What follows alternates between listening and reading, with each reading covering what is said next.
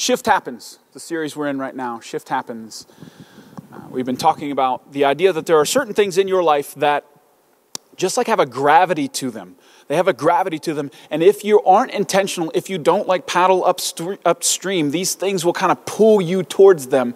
And these things are not good things. The kind of shift that happens in your life without your intention is not a good shift. If you're not intentionally trying to shift something and you're shifting, you're probably not shifting in a good direction. So today we're going to talk about something that honestly I didn't want to talk about. Not this Monday, but 2 Mondays ago when I sat down to write a sermon, I didn't intend to write this one, and this is what happened because I felt God really nudging me, really pushing me. And then Satan sent a snowstorm to prevent us from meeting, which really made me feel like God was trying to do something. And then now Satan has gotten into my microphone this morning as well. So he really must not want you to hear what I have to say today, what hopefully God does today. So the shift we're going to look at today has an enormous pull. It may well be the most powerful force that we talk about in this series. It might be something that in your life, like, you never fully conquer it. You never are free completely from the gravitational pull that this thing has. And it might be the most surprisingly destructive force that we talk about in this series. Now, I say surprisingly because maybe when you hear the word, you won't think destructive. You'll think something else. But in my experience, it has been. The shift that we're going to talk about today is the shift towards insecurity. Insecurity. I didn't want to talk about it for a lot of different reasons. It's hard to talk about insecurity. Insecurity in my own life has caused more mistakes, more pain, more destruction than almost any other force. When I'm feeling insecure, listen to me, when I'm feeling insecure, I am a significantly worse human. I just want you to know that it's one of the things as I become more self-aware and I realize those moments or those seasons where I'm feeling insecure, I'm just not a good person. I'm worse when I'm insecure. And the other thing I've observed is the people in my life who have caused me the most pain and caused the most destruction have also been the most insecure people that have been in my life. There's something about it. It's like a cancer that seems to like infect every part of your life and just kind of bring everything down. And by the way, in case you have like an incomplete perception of insecurity, insecure people are not just the people at the party who stand off to the side and don't talk to anybody. They may be insecure. But the most insecure person I've ever met in my life was also the loudest, most bravado-filled braggart that I've ever met in my life too. So just because you're quiet doesn't mean you're insecure. The quietest person might be insecure, but I guarantee the loudest person in the room is insecure. They're just manifesting in different ways. So my assumption this morning is that you are also a worse human being when you are feeling insecure.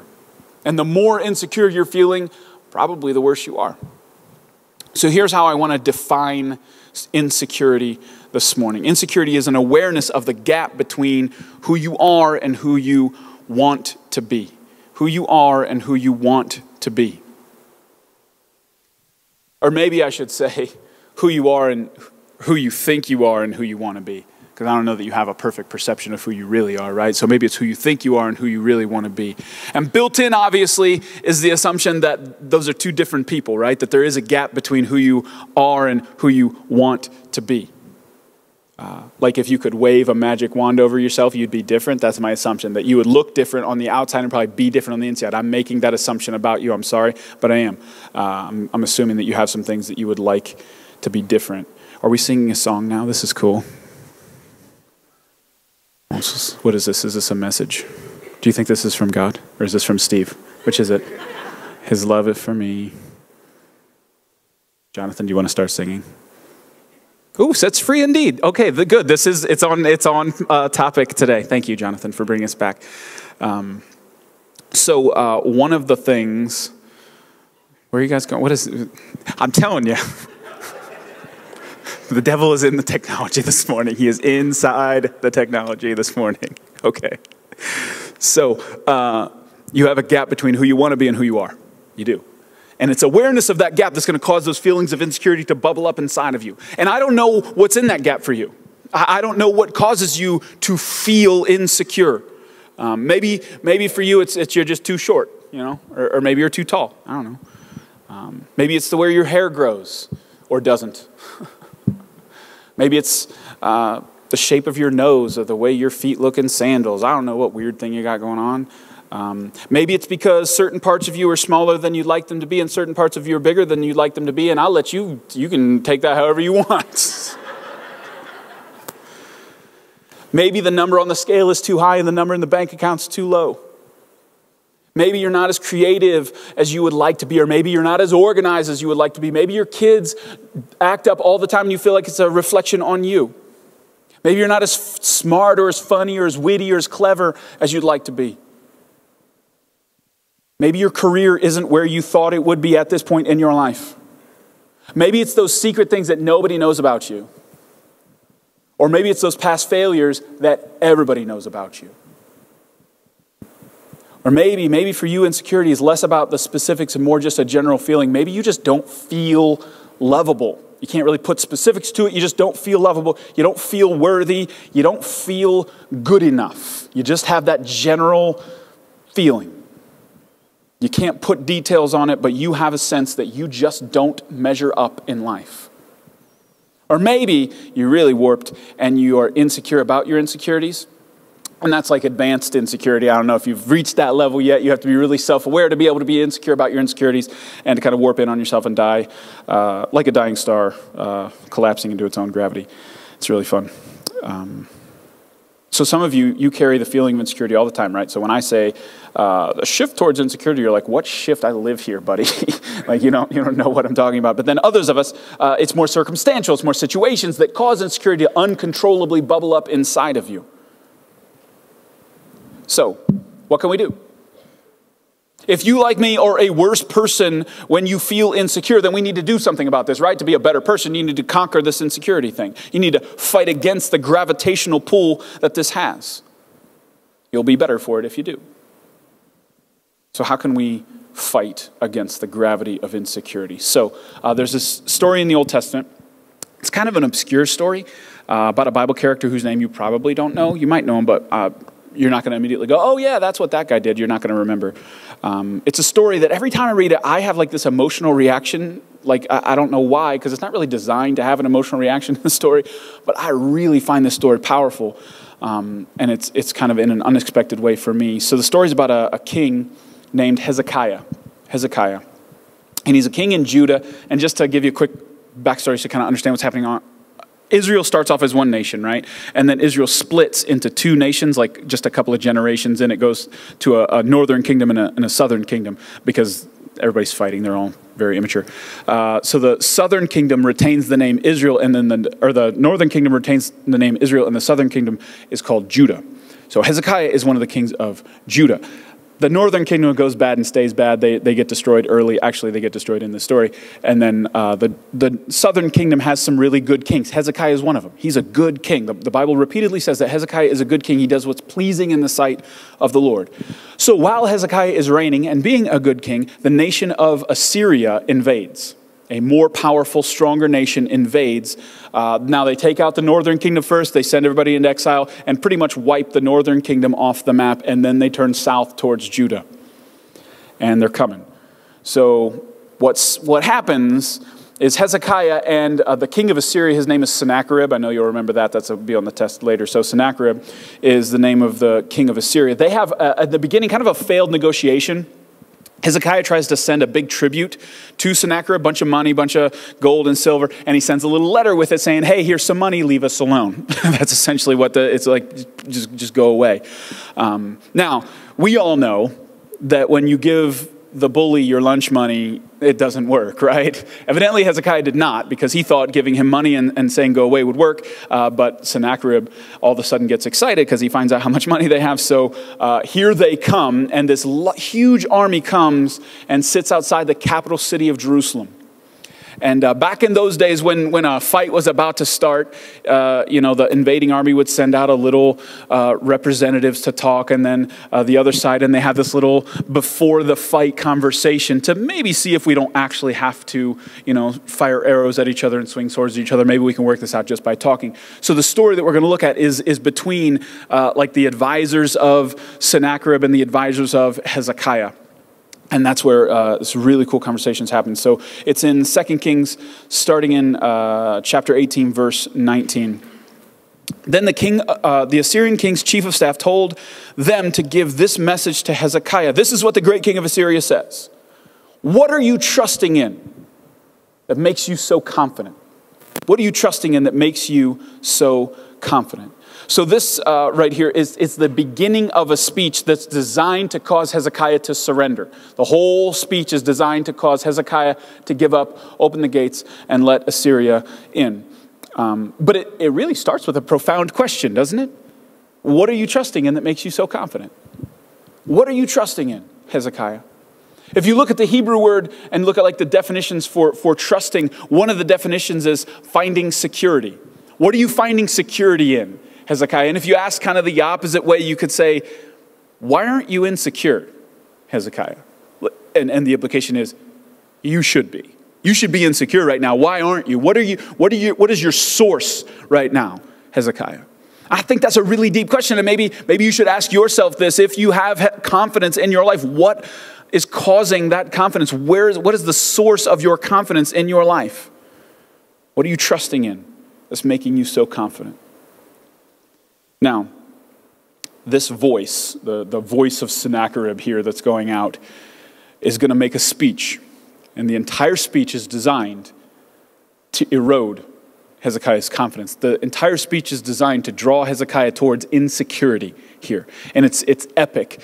And I want to go through it kind of quickly. And I just want you to listen to this voice and see if it kind of sounds familiar, because maybe you've heard it before in your life. So verse 20, he starts off taking pot shots here.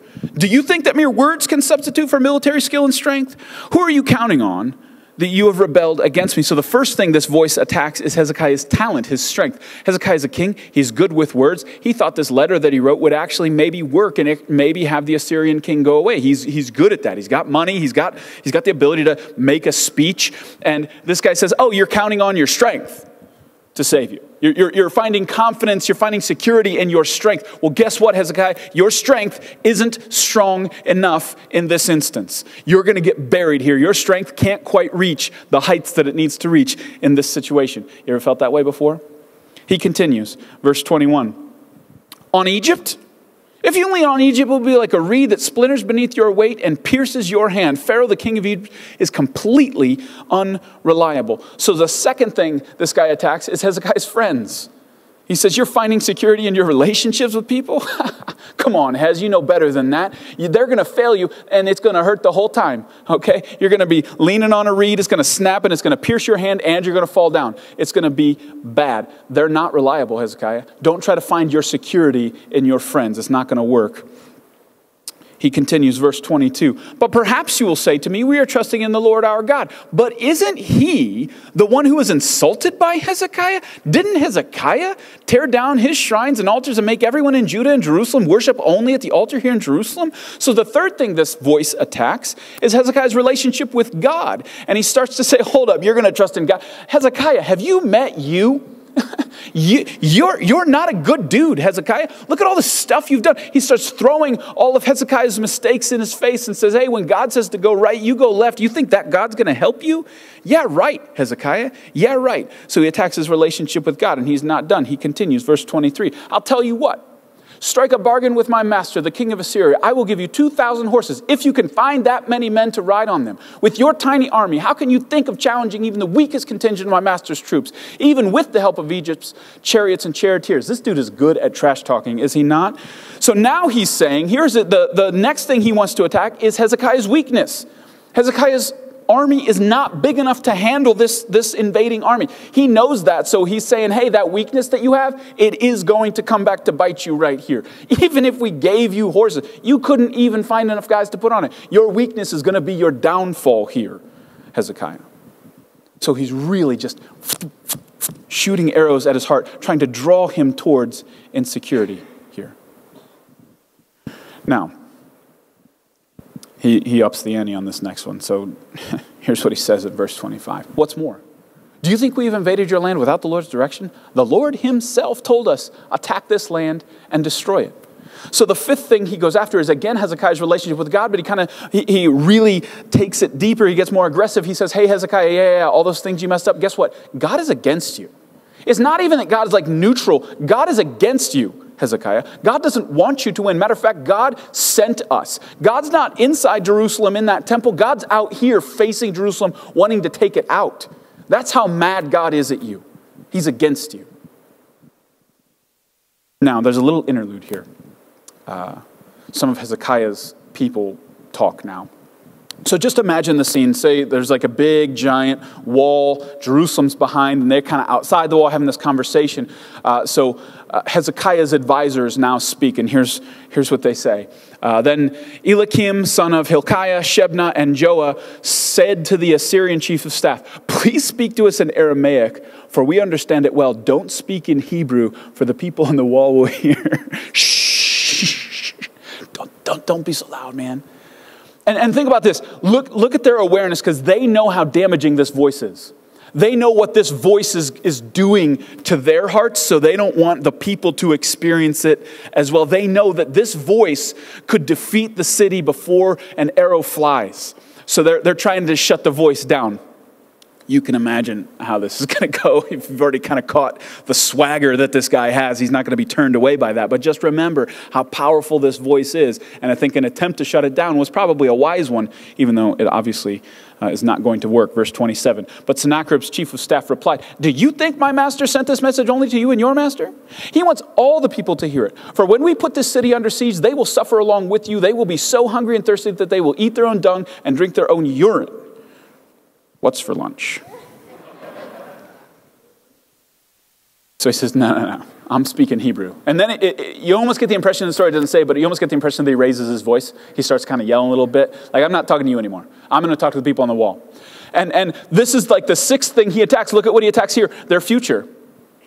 Oh, Hezekiah, what you think is you're just going to wait this out. You got that light at the end of the tunnel. You're just going to put your head down and go, and it's the light at the end of the tunnel. That's what you're finding your security in, is just getting through this to the next thing. Guess what? Light's gone. It's actually darker ahead. Your future is bleak. Things are not going to get better. They're going to get worse. So don't be finding your security in some distant hope. It's going to get bad, really bad.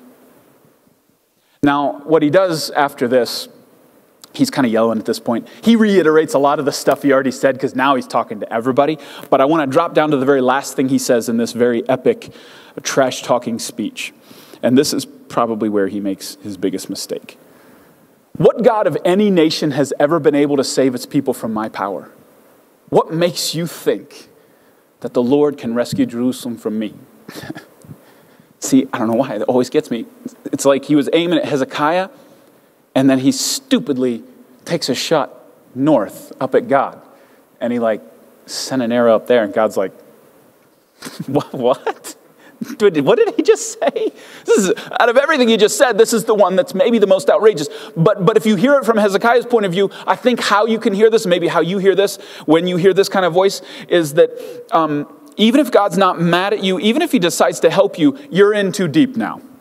It's beyond hope now. You've taken it too far, Hezekiah. You can't get out now. Even if God decides to try and help you, it's too late. The damage is going to be done, buddy. I think that's how this voice is heard in our minds. But you probably shouldn't take a shot at God. Ever. Like that. Just a tip. So this messenger, this voice speaking to Hezekiah, is telling him all the reasons he should be insecure. What are you finding security in, Hezekiah? Let me tell you all the reasons why you shouldn't be secure. Or let me tell you all the reasons you should feel insecure right now. And he just rattles these things off. And I guess for me, part of the reason I find this story so powerful is I associate with Hezekiah in this situation. Not that I've ever been a king under siege, but I really do feel like I've felt what he feels in this story.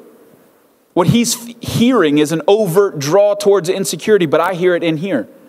He's feeling on the outside, I feel it on the inside. The voice that he hears with his ears, I hear in my head. Insecurity kind of hijacks that voice in my head sometimes. Anybody have that?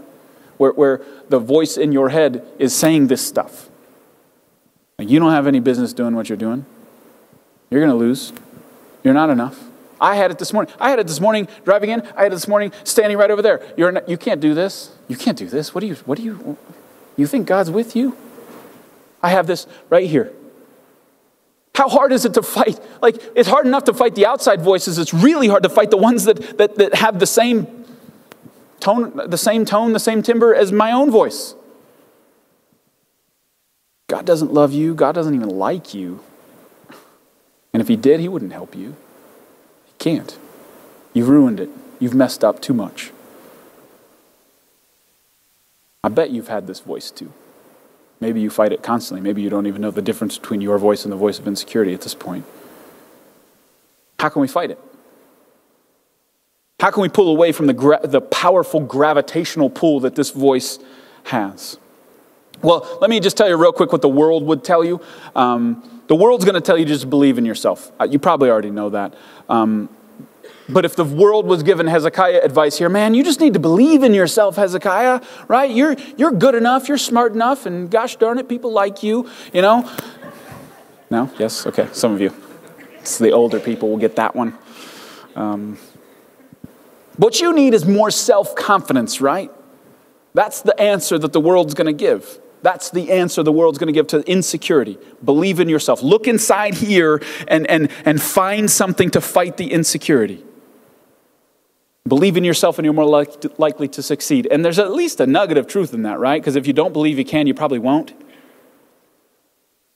But is it the complete truth? Is it really true that you just need to believe in yourself more? You just need to have more self-confidence and that will be the counter to your insecurity? Because if you look at this situation, I don't know that this would help Hezekiah. No amount of self-belief, self-confidence is going to help Hezekiah in this situation. He's got upwards of 200,000 soldiers outside his city walls. He doesn't have enough money. He doesn't have enough troops. He doesn't have enough skill, enough heart to make that go away. If Hezekiah just believes in himself, he's not going to live very long. He will lose the battle against insecurity and he will lose the battle against the Assyrians. He can't look in, and he doesn't.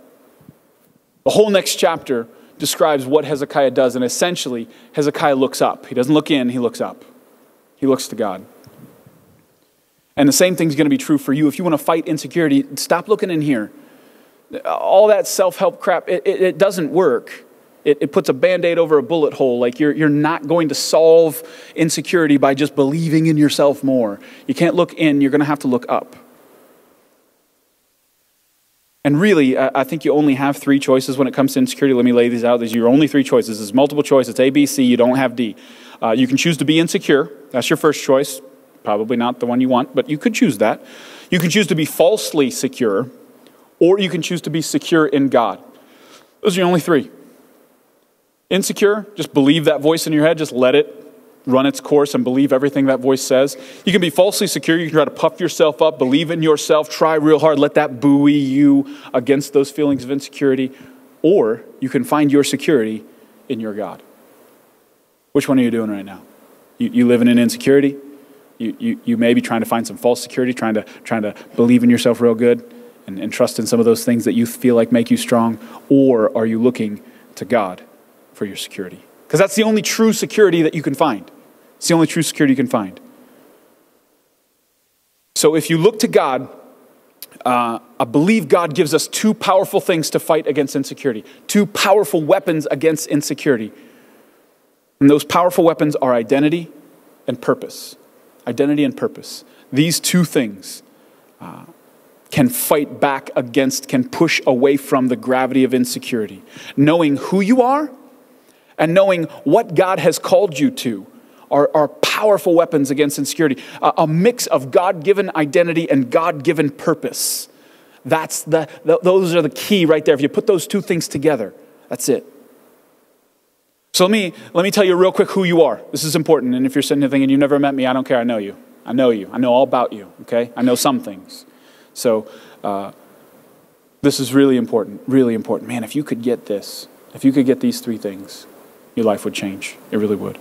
Here's the first thing. You're designed by God. You're designed by God. Look at Psalm 139, 13 and 14. For you created my inmost being. You knit me together in my mother's womb. I praise you because I am fearfully and wonderfully made. Your works are wonderful. I know it full well. God made you, like knit you together, like inside your mother's womb. You had identity in there, purpose in there. God made you. Do you realize that? Like God designed you. And I know, like, can I just stop for a minute and talk to the Christians? You've heard this so many times, haven't you? Oh, yeah, God designed me. And which verse should we attach to that? Definitely Psalm 139, 13 and 14, right? You've heard this 100 times. You got it maybe there, but do you believe it here all the time?